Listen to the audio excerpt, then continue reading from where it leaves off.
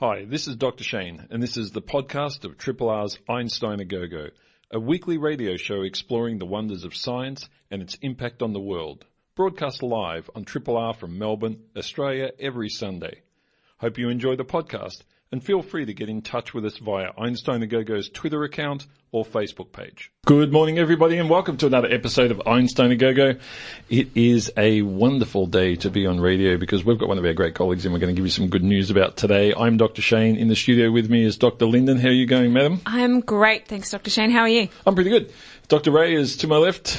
Not that anyone can see that, but it's important. Hi, Dr. Shane. Are you well? I am. I spent all of last week showing people us dancing on Twitter from the Radiothon. And, you know, that's what it looks like when scientists let loose. Imagine if there'd been alcohol involved. There was chocolate. There was a lot of chocolate. Yeah. It was a big week. In fact, we should mention that people, you can still subscribe, like all through the month. So if you haven't managed to do it during the sort of more active part of Radiothon, you can do it now. You can do it on the web right now if you like. And I might even get a chance to read out your name if you do it. So to do that on the web, you go to rrr.org.au. More or less. Okay. That'll do it. And also in the studio is Dr. Laura. How you going, madam? I'm pretty good, thanks, Shane. You've had a pretty big week. It's been a pretty good week. Yeah, something happened. Something happened. We're going to get back to that in a moment. Let's do some news first. Dr. Lyndon, what have you got for us? Well, all news is going to be boring news compared to the exciting news that we've got to share a bit later on. But the news that I read this week kind of got me thinking, and I wondered if you could have a think about it as well. What do you think would happen if all of us, everybody, all the hosts on Einstein A Go Go, and all of the guests that we have this year and our families, moved to a tropical island? We were cut off from everyone. We'd be a lot more relaxed. Forever. We'd be a lot more relaxed. Well, hang on, because my question is, do we have a potable water supply? Then I'll be relaxed. Yes, otherwise, we have a potable water supply. What do you think would happen to our descendants? Say we just lived there for years and years, decades and decades, centuries, thousands of years. What do you think our descendants would look like? Does it mean I'm dark if my mind goes straight to there wouldn't be any because it would be a Lord of the Flies situation? Yeah, I'm chucking Laura in the pit immediately. Well, this hypothetical's not going very well. I was thinking enough crossbreeding and Dr. Shane's early hair loss would be lost. So, okay, we would hopefully have hair. Our descendants would hopefully have hair. And also, they might actually be smaller. Right, there's this theory that exists when it comes to ecogeography and sort of evolutionary biology that is the island effect or the island rule, that if a species lives on an island, they can get bigger or smaller. It's seen in mammals, it's seen in birds, and it has been seen in some humans. And a study this week that came out of researchers from ANU have found and dated 2 skulls on an island, the island of Alor, which is just an Indonesian island off the northwest coast of East Timor. And these 2 skulls are fascinating because they are the oldest skulls that have been found in that region. They're 12,000 to 17,000 years old. And they tell us more about how migrations of humans have occurred in our part of the world. And also, they are smaller than any other skulls that have been found in our area at that same time. How do they know they just weren't 2 people with relatively small heads? Well, they've dated them. They're like 45 to 55 years old, and there was a man and a woman, and one of them was sort of buried with stuff, so they were probably important, and the other one wasn't. So I think they're pretty, well, I guess that's right. There's only 2 skulls. Yeah. They often have small sample sizes of these kind of studies anyway. Buried with stuff. Maybe it's the old version of a hoarder. You know, like they just, Maybe. I want my stuff. I want to be buried with my stuff. Yeah, you know. Maybe that was important back then. But no, they seem to think that this might be another example of this kind of island effect where these guys evolved to be smaller. They were cut off from everything else. And one of the theories is that, you evolved to become smaller because there aren't as many resources around. There's not as much food, so the body just makes itself smaller so it can survive. But in this case, they were also buried with lots of bones, or there were lots of fish bones that were found with these skulls. So they're like, no, it can't be that. And the theory that these scientists have is that the skulls were smaller and these humans were smaller because they didn't need to be any bigger. Yeah. There wasn't any competition, there weren't any predators, so this little community lived on this island in part of our story of how humans migrated around the place, and they kind of evolved to be a little bit smaller. And this is fascinating. Like lots of areas of science, a lot of it is done in Europe and the Northern Hemisphere. So any extra pieces of this puzzle that we can find to understand how we've migrated around our part of the world is really valuable. So go researchers at ANU. you. It's fun. And as the self-appointed leader of this no, I didn't island, say that. I would. I didn't say I said did not say self-appointed. I'd make everyone do diving, like diving for food, because then they would develop greater lung capacity, and we'd all be amazing at that. And then when people like tried to invade us, we'd just all dive, and we'd be cool. Aqua people. There are people around the world, certain cultures that have greater capacity for free diving as a result of their fishing cultures. It's really interesting. Yeah, so this would be a fun experiment. Yeah, be a Bring fun experiment. all those scientists to the same island. Maybe it would be a great reality TV show. I think they'd all kill each other. If it was all scientists, wouldn't we have lousy eyesight to start? Probably bad backs. Yeah, there'd be someone building an aquifer inside of 5 minutes. That'd be a problem. Dr. Laura, some news for us. What do you got? Well, an article that I read was about the use of virtual reality for pain management in hospitalized patients. And when I first kind of read about this, I was a little bit skeptical about whether that would actually work, playing sort of a computer game or immersing yourself in virtual reality for pain management. But as I read into it, the data was actually pretty good. And it actually seems like this, actually might be sort of like a viable option for reducing pain. So the use of virtual reality or VR is not new, and it's actually being used in several hospitals in the States already, such as Seattle, New York, LA. Did people know this apart from me? Because I didn't know this. But I know there's an Australian company from an Australian invention called Smiley Scope, which is a virtual reality, basically Google Glasses for kids to help manage injections. And that was all developed, actually, a lot of that in Victoria. Do you mean manage injections or kind of distract? No. It's distraction. It's distraction, but the virtual reality is timed with the different stages of the injection. So there's like waves or something, or wind when they're doing the thing with the alcohol to clean your arm, and then I forgot what the image was when you actually get the needle prick, and so it helps kids manage through the process of a needle injection, and it's all VR. Yeah, so because humans have limited sort of attentional resources, if you get people to immerse if you completely distract them, and sort of, get their brain to think about something else. This is what I read as well. Injections for kids, they're using it to manage anxieties, phobia, and in hospitals in the US, they're also using VR for burn patients. So when you're changing the wounds, which can be incredibly, just as painful as when you're kind of getting burnt when you're changing those wounds, people are using VR technology, and it's actually working. And there's an absolutely exponential number of clinical studies of VR been going on over the past few years. But this study that came out this week from the Cedars-Sinai Medical Center in LA, this was the biggest sort of pain control yet to see whether you can use VR reality for chronic pain. So in this study, there was 140 people, and they split these 140 people into two groups. One group, they had full immersive VR headsets. They wore these headsets for 10 minutes, 3 times a day. And the other group, they had just watching TV, watching relaxation and sort of meditative and wellness videos. And then they monitored their pain, and pain's usually set on a pain scale of 1 to 10. And the reduction in pain of the VR group was 2 points, and that was statistically significant, and that's on a scale of 10. So that's actually quite a big percentage compared to a 0.5% drop of the group that were just watching television. So that was statistically significant. They found that it was actually quite a lasting effect that would last. And so I don't understand how that would work. I understand that you'd be distracted at the time. So for something like injections or pain management, when you're sort of undergoing a procedure such as, changing the wounds on a burn, I understand that. But how it would have a lasting effect, maybe, psychological or relaxation or just taking you out of the pain for a little bit of time. But, they found that it lasted, sort of up to 72 hours, that sort of decrease in pain, which is really interesting. It probably, your pain management skills probably change. And that might be something that you learn so you adapt to very quickly, and then, Do you think because you have a wider range of things to draw from that you associate with the pain, and so you can escape faster? Or well, it could be that. It could very much be escapism and actually being able to, very rapidly, sort of the equivalent of meditation in a sense, but in a very active fashion. So you have landscapes and places you go and things you do and ideas that you might have that are very effective. I mean, I think this stuff is really, really valid. I've seen a lot of people who use this sort of activity, and it seems to be really valid. Yeah. But do you think it will still be valid in 20 years where it's every day? Do you know what I mean? At the moment, there are a lot of people who've never experienced virtual reality, so it would be a brand new, very different thing.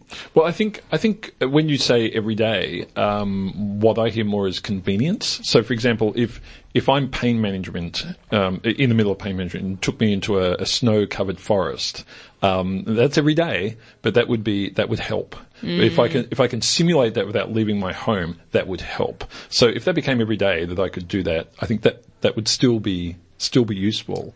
Probably even more so, because then I just dialed up, and as the quality of these things goes up. I mean, I've looked at some of these virtual reality systems now.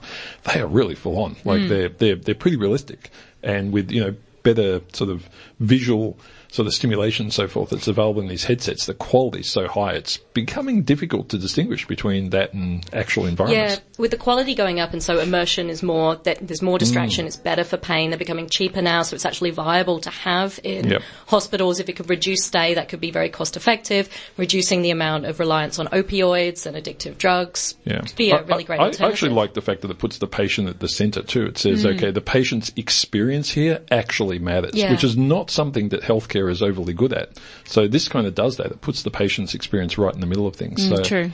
Dr. Ray, what do you got for us? Dr. Shane, many of you probably remember in October last year, the Hayabusa 2 spacecraft had gone out to a near-Earth asteroid. And the near-Earth asteroid is a 900-meter diameter, cute little dark body called Ryugu.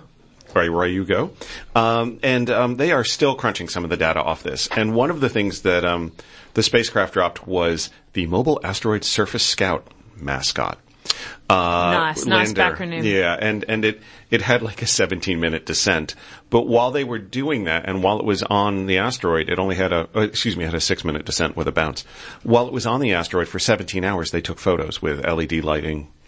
And they've actually churned through that data. And, all right, this is kind of just from the photos, they were able to figure out quite a lot about the rocks. They were able to figure out whether or not it really had that much water content on it. Because apparently if the rocks have water in them, they get altered over time because of water. And what they basically found were two surprising things. One, even though it's a meteorite, it was not dusty. So all the really small fine particles and grains, they didn't find on the surface. They found like gravelly rocks, but everything that was really fine grained, somehow there was a mechanism, they don't quite know what, to remove it. And the other one was that basically its composition looked like a Crondite meteorite, which is the most common class of non-metallic meteorites that we get on Earth. And they're the most primitive ones. They broke out of some part of primordial material, and what's neat about those meteorites is generally they haven't gone through a lot of heat treatment. They really look like whatever they broke a chunk off of originally. And the other thing is they said, based on the inclusions in the rock, they also thought it was carbonaceous too. And only about 5% of Crondite meteorites are carbonaceous, and those are the ones that land with amino acids or organic materials and things as well. That's where octopuses come from. Right. Exactly. Thanks for that reminder. Yeah. Not true. That's not true. They're weird. Yeah. We know that. One thing I couldn't find in the paper, which it didn't mention on Crondite meteorites that have landed on Earth, is they have these chondrules, which are small kind of tens of millimeter to slightly bigger spherical rock aggregates. And they didn't mention they saw those in there as well. But it was kind of interesting. They figured all that out from pictures. Yeah. They were good. They were cool pictures too. They some of them looked like you were just looking into some cave on Earth. Yeah. They were kind of weird and wonderful stuff. Are they doing any drilling as well? Didn't they blow up part of it, or is that the other meteor? I'm not sure actually. I can't remember. Look that one up. Yeah, no, so they only took pictures for 17 hours and then sent those back. So the batteries died on the lander after that. So, these are really small craft that go out to the meteors. It's amazing they can steer them to get to those points anyway, because it's a moving target. Yeah, they're pretty cool. So, there was another one that I thought they actually did depth charge explosions on. Yeah, fired pellets into and stuff, and watch for things to come out. And then look at them in the sunlight and get spectroscopic information. Interesting stuff. Now then, she's looking a bit sheepish over there, but we wanted to mention, folks, that one of our very own, our co-host, Dr. Laura, this week was a winner in the Eureka Prizes. And this is not a small feat. The Eureka Prizes are a pretty big, some refer to them as the Logies of Oscars. Science. They're not the Logies, they're the Oscars. I was about to say, if you didn't cut me off, Oscars, not the Logies. I was about to say, if you didn't cut me off, that I find that term insulting, because no magazine voting is involved. But they are essentially the Oscars of science here in Australia. And there's some pretty big people who've won these over the years. But this year, Laura won the Macquarie University Eureka Prize for Outstanding, and she reminded me that word was in there a moment ago, Outstanding Early Career Researcher. And I thought we're just going to play the audio from her little video spiel, because you've got to submit a video spiel saying what you did, and this is what essentially convinces people. So I'm going to leave the mics on, so if you guys make any jokes, it's going to come out when we're doing this. So here we go. So what my research has focused on for the past decade now is how immune responses are best generated and which immune cells give us the best protection and the most long-lasting protection against infection and also in defending our bodies against cancer. Our discovery is that there's a type of immune cell which exists within tissues of the body and can't circulate or be found in the blood. And these cells can form a defensive barrier in the tissue, providing long-lasting immunity against infection and also tumours. Our hope is by studying these cells, we can generate new information that can inform new vaccines against a range of diseases. Congratulations, madam. That was an awesome audio clip. Oh, not just the music. That was really great. Yeah. Thank you.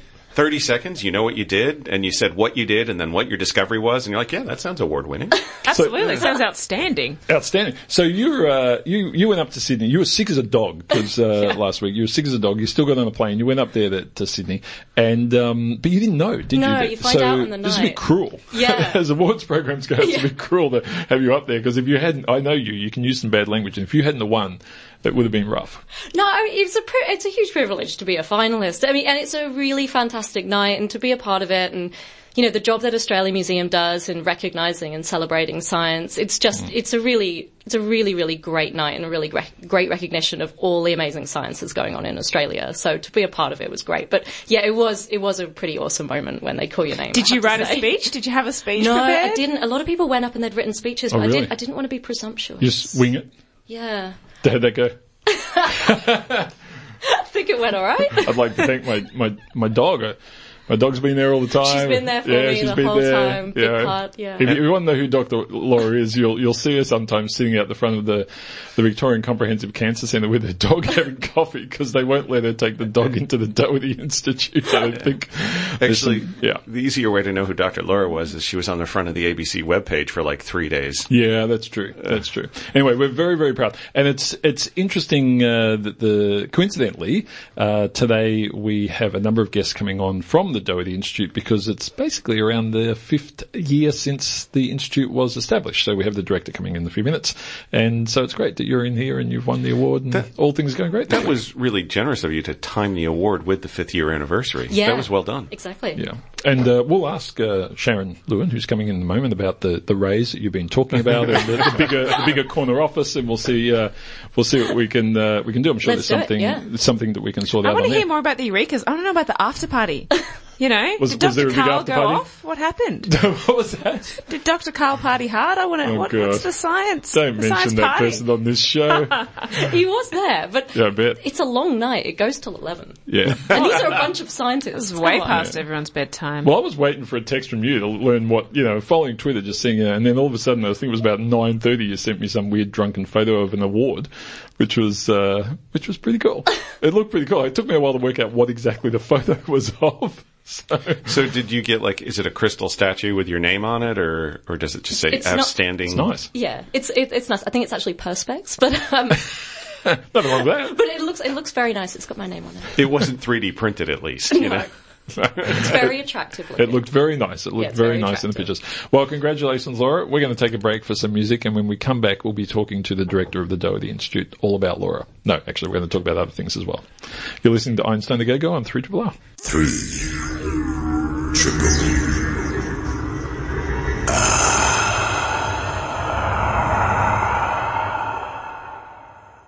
You are listening to 3RR. It's Einstein A Go Go. I'm Dr. Shane. In the studio with us now, once again, is Professor Sharon Lewin. She's the director of the Doherty Institute and Professor of Medicine at the University of Melbourne. Sharon, welcome back. It's been about 5 years. Good to have you here. It's been about 5 years. Great to be back. Now, we've got you in today because it is the 5th year anniversary of the Doherty Institute, which has gone, I have to say, pretty quickly. I remember when it was being built, because I was working across the road in the medical building, and we were getting a lot of mice.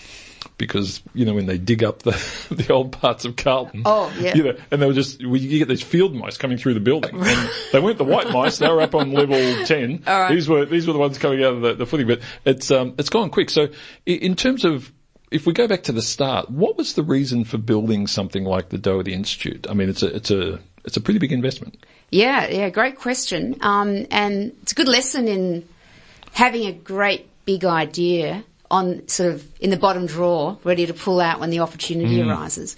And the idea for it came from some senior members of the University of Melbourne, Jim McCluskey particularly, now the Deputy Vice-Chancellor of Research, Roy Robbins-Brown, very senior microbiologist at Melbourne Uni, and some senior leaders at Royal Melbourne Hospital, Mike Catton, who was head of one of the public health reference labs.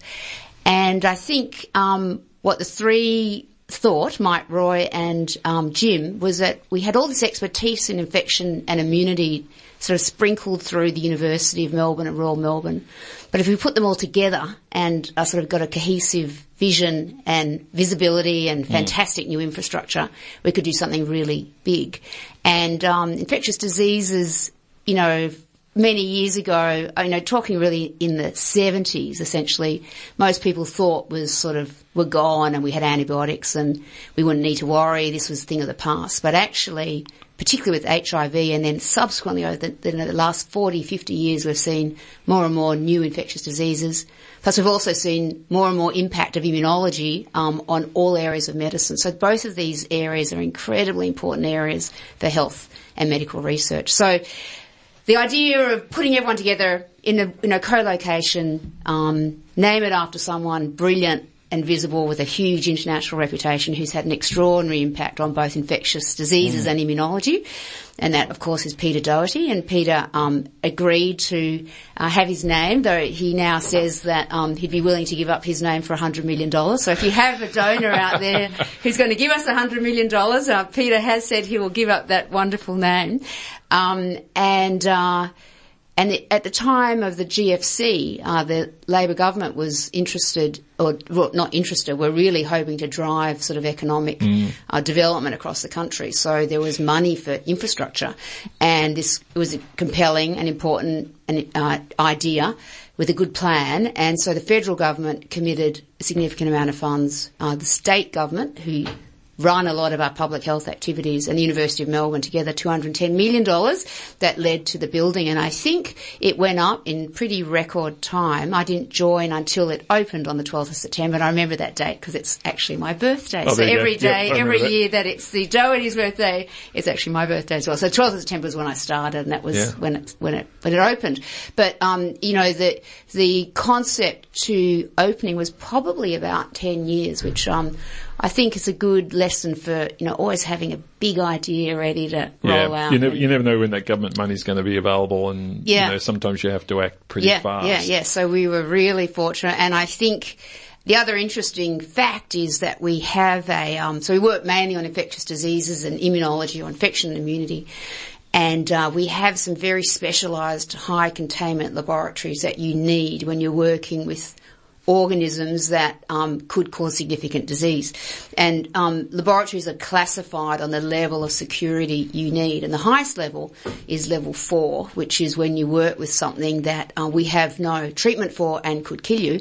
And Ebola, for example, fits into that category. And to work with that organism, people need to be adequately protected, and that at the best level means working essentially in a spacesuit. So that you've got surrounded by positive pressure, so that any contamination gets sort of pushed outside, away from the person working with the organism. And so the Doherty has a level 4 laboratory for human research, which is the first in the country.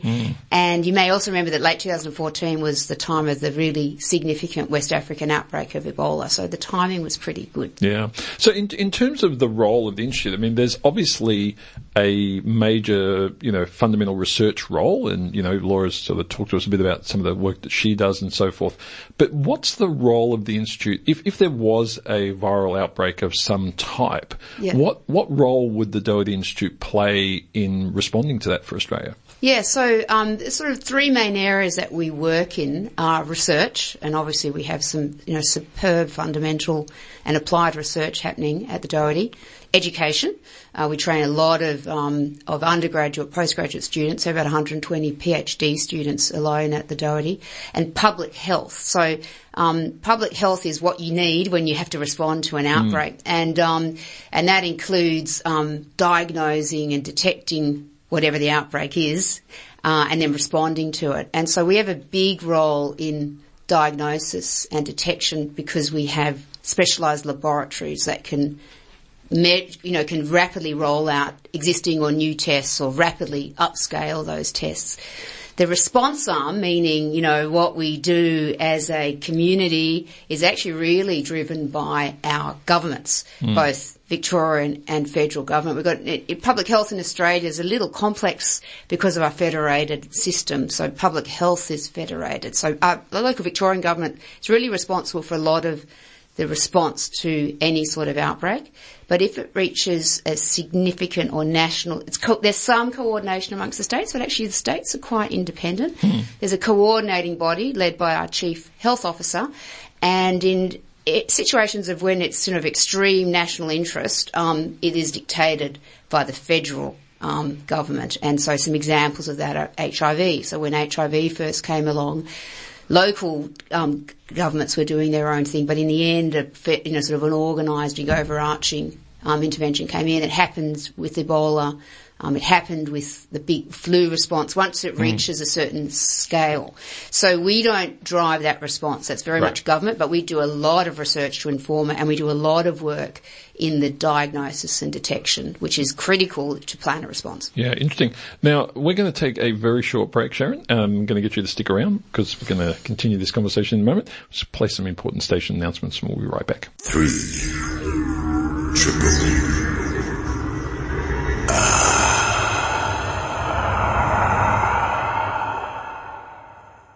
You are listening to Triple R. We've got Professor Sharon Lewin in the studio, the director of the Doherty Institute. It's their 5-year anniversary. Sharon, tell us, in the 5 years, have there been a couple of real big highlights that you're proud of that the Institute's managed to achieve, research or otherwise? What's sort of front of mind for you? Sure, lots of them. Lots of fantastic research that has been pretty transformative. Some of the work that you heard about earlier, of course, from Laura and others at the Institute working on fundamental immunology, which is really shaping the way we understand how important the immune system is in not only infectious diseases, which we've known for a long time, but really critical for cancer response and all the different arms of the immune system that we're getting better and better understanding of. And you heard earlier from Laura about resident memory T cells, but that's one component, and then we have other people that work on related T cells. That's also been extremely important research. I'm really excited about how we're using genomics in public health. Genomics, understanding the genetic code of a person to understand how they respond to a disease has been a big change in medicine. But we can use the same tools, the genetic code of viruses or bacteria, to track them at far greater precision than we used to. And so we've had the opportunity to bring the latest in genomics. This is work led by Ben Howden and Tim Stinier and Deb Williamson and others, who are bringing these tools in understand the genetic code to public health response. And so how might that work? Well, so when you have a outbreak of an infection in a hospital, we used to use very old-fashioned techniques of literally, following where that person went through the hospital, what bed they were in, what ward they were in. So it's like a detective work, trying to work out whether patient A transmitted the organism to patient B. We knew that the same type of organism. We didn't know it was the identical organism. And we would use these kind of old-fashioned ways to tracking the bug around the hospital. Well, nowadays you get the sequence of the bug, which can be much cheaper and much quicker, and you can very rapidly do your detective work because you can trace the actual bug by its genetic code throughout the hospital. So we're using that a lot more both in public health. And there's hospital-acquired infections and transmission of viral infections and transmission of sexually transmitted infections, actually. Again, when you do an outbreak follow-up, you ask people who they've had contact with, and people tell you most of, the story, but they may not tell you all of the story, which is understandable. But now we can use, and this is work done by Deb Williamson, that she can actually use the genetic code of gonorrhea and syphilis, for example, and you can actually track transmission in communities as well. So we have done a lot of work in this area, and I think it's really changing the way we do public health. And I think genomics will not only have a big impact on how we do it public health in Victoria or Australia, but it will be much easier to do this in low-income countries as well, because to set up the sorts of systems we have to grow bacteria in the lab and test what it's sensitive to antibiotic A or antibiotic B is, for us, is low tech, but actually you need a big infrastructure to do it. To actually do the genetic code, as technologies get better and better, it'll be easier and easier. For me, it's a bit like India going straight to a mobile phone and never having a landline. I reckon that's what we might see in public health in our region, but that's an area that the Doherty has really led, and I think we're only at the beginning of seeing how much impact that can have. Yeah, that's very interesting. And your area of research specifically is around HIV, and I know the last time we spoke to you, you ran us through a lot of the details of HIV, but the one thing we didn't talk a lot about was the interaction between HIV and hepatitis, which you're interested in. I mean, what's happening there? Yeah, well, that's actually another very I think interesting success of the Doherty, meaning that we're trying, when you get two groups of people or multiple groups of people that work in similar but related areas, you can get a lot of synergy. So as we talked about for HIV, we have great long-term treatment for. People have to be on treatment lifelong. If you stop the antivirals, the virus comes straight back up. And that's because the virus goes into hiding in certain places and the immune system can't control it when it returns. Well, in hepatitis B, it's almost an identical situation, meaning that, first, a few differences. Not everyone needs treatment for hepatitis B. Hepatitis B is the virus that all of us are immunised against, and so most of us think hepatitis B isn't a problem, but about 350 million people in the world living with hepatitis B.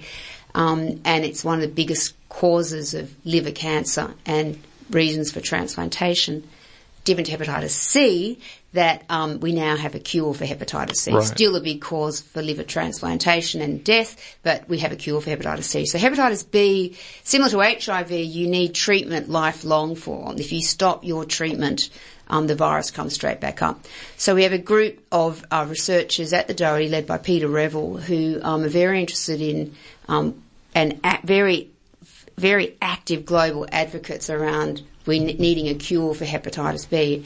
And their program, which is called ICE Hep B, the International Coalition for the Elimination of Hepatitis B, it's very much modelled on some of the work that I've done in HIV cure with the International AIDS Society. So there's a lot of scientific similarities, how the virus hides, what arm of the immune system you need to respond to it, how you design clinical trials to eliminate the virus that persists. And then added to that, so I think those two areas are very strong areas and they can learn a lot from each other. And added to that, about 10% of people in the world who have HIV also are co-infected with hepatitis B. And those two viruses actually do interact both within the same cell and by the effects that HIV has on the immune system. Yeah. Well, it's fascinating stuff. And I think it's interesting when we look at just how many tools we have these days to combat these things. I think it gives you an idea of how complex the problem is. Because I know we've talked about this before, and it seems like we should, we have all these genetic tools and everything now, but these viruses are just so damn good at hiding away from us, and so damn good at defeating whatever we throw at them, that they continue. And we've knocked out quite a few, but some of the tougher ones are still there. But look at hepatitis C. I mean, how incredible is that? So hepatitis C only really discovered in the early 80s as a virus. It was previously called non-A, non-B, meaning it wasn't hepatitis A and it wasn't hepatitis B. But then it was genetic code and was revealed, and it got a new name, hepatitis C. And shortly after, you could never grow hepatitis C in the lab. That was the big problem. So you had to use these complicated animal models. And then a breakthrough was made on growing it in the lab. And then once you can grow it, then you can start developing drugs. And actually, the approach to drug discovery for hepatitis C was almost entirely based on how drugs were discovered for HIV. And then now we have these cures for hepatitis C. 8 weeks and 99% of people are cured of hepatitis C. Yeah, it's extraordinary. Well, Sharon, look, it's fabulous having you back in the studio. Congratulations on the first 5 years of the Doherty. It sounds like it's doing really well, and it's great to have such a phenomenal facility here in Australia. And I suspect a lot of people aren't aware that level of biocontainment is, just down there on the corner of Grattan and Royal Parade. And Can I give you one last fact, though? Yeah, go for it. Because it's always good when other people say that you're doing well, but there is the Nature magazine has something called the Nature Index, where they rank universities and institutes in all different natural sciences, physical sciences. And this year in the Nature Index for medical research institutes, there were 4 Australian institutes in the top 100, and that included WEHI, Baltimore Hall Institute, Garvan, and QIMR. And the Doherty Institute was in there at number 69. And given that those other institutes are more in the range of 100 years old, I think it's pretty good that we've made the Nature Index this year, which is great. Yeah, look, that's an extraordinary achievement. I think everyone should be proud of the fact that we have this here in Melbourne and so many great researchers in it, including Dr. Laura, our very own, or I should say Associate Professor Laura every now and then, just to remind people that you're a little better than the rest of us. But congratulations and good luck with the next 5 years, and we're going to talk to one of your researchers in just a few minutes about some of the work she's been doing. So thanks for coming in, Sharon. Pleasure. Thanks a lot. We're going to take a break, folks. We'll be back in just a few moments with more science. 3 triple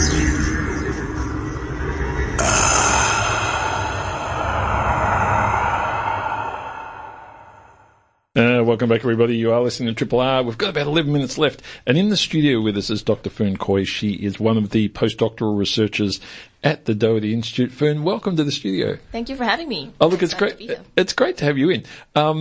We've emailed each other over the years for various events and things. But it's good to finally meet you. And you're working in an area which, I suppose is just again, another complexity in the whole immune system scenario, but a particular type of T cell. So before we get into that, Laura's mentioned this a couple of times on the show, but her explanations sometimes go over my head. So what's a T cell? What's a T cell doing in the body? A T cell is a type of white blood cell that sees foreign things. So we have our own cells, and we need these kind of specialized immune cells to see that something's wrong in the body. So they see specialized signatures of, say, bacteria or viruses or even your own body doing the wrong thing. They see that as like a danger signal, and they proceed to sort of recognize and attack, form a plan and attack. Okay.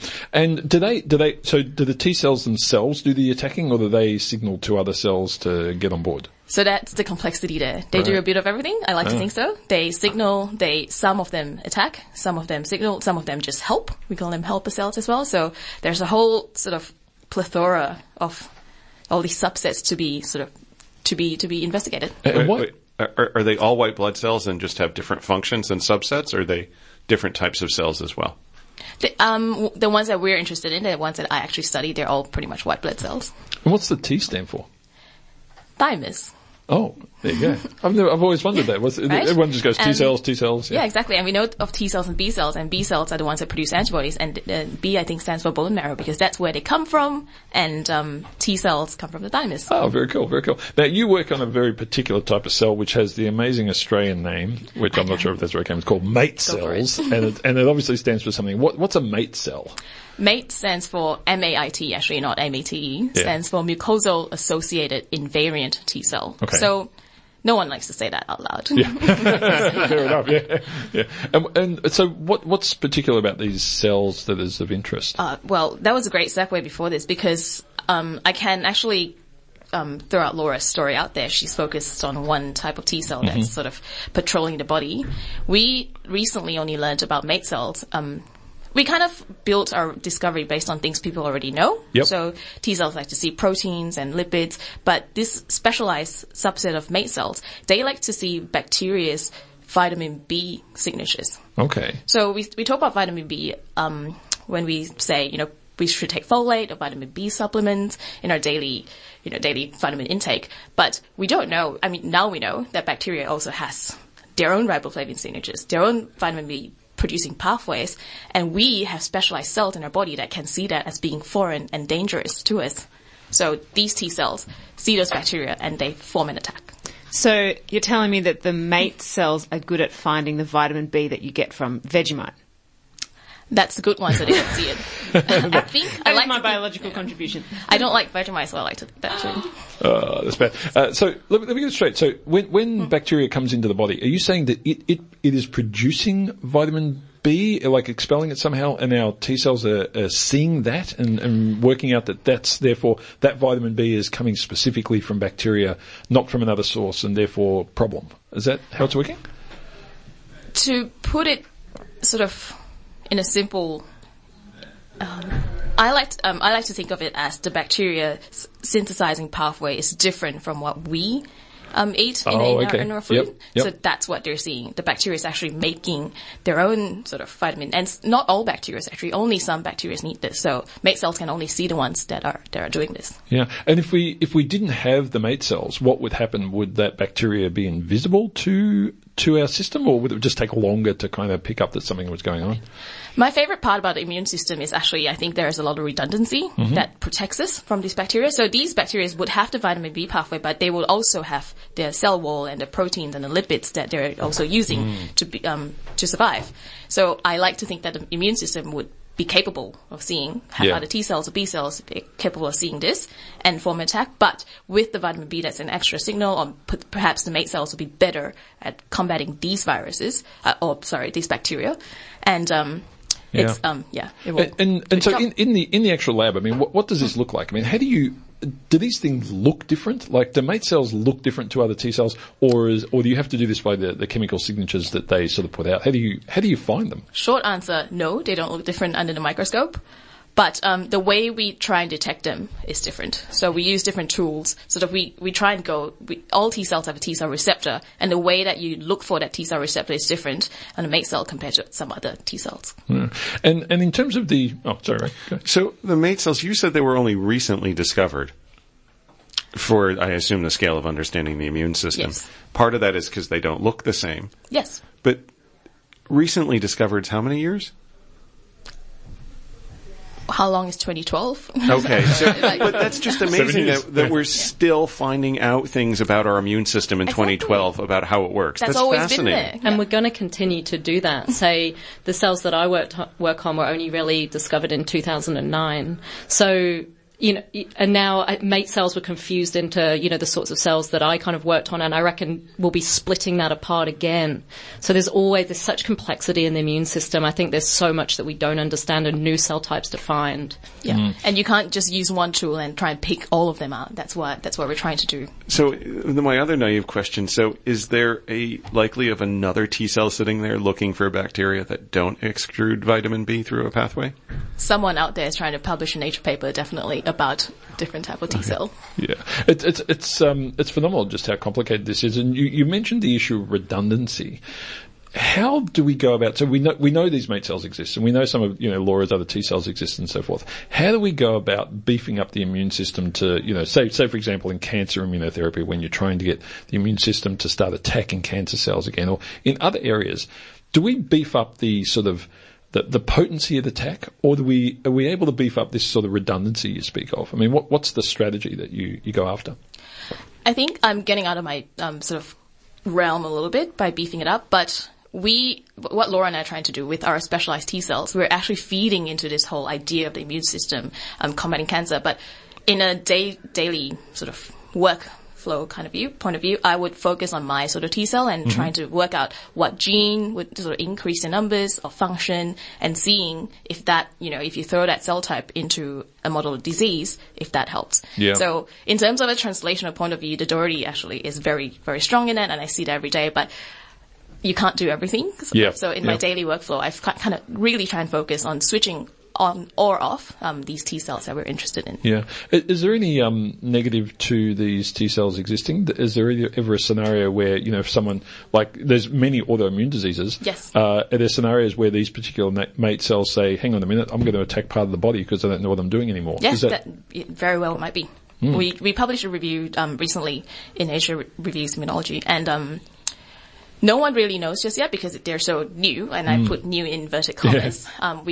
People are just starting to use these tools that the University of Melbourne team has developed to then see what these cells are doing in a different disease settings. And we are starting to see that in some diseases they help, in some diseases they actually do a bit of harm. Yeah, because there's so many autoimmune diseases where we just don't really know what the cause is. And I noticed in the material that was sent through that I've never heard diabetes described as an autoimmune disease before. Is that true? Is diabetes a disease of the immune system? Yeah, T cells certainly have a role. Wow. Yeah, so I think attacking the pancreas. Yeah.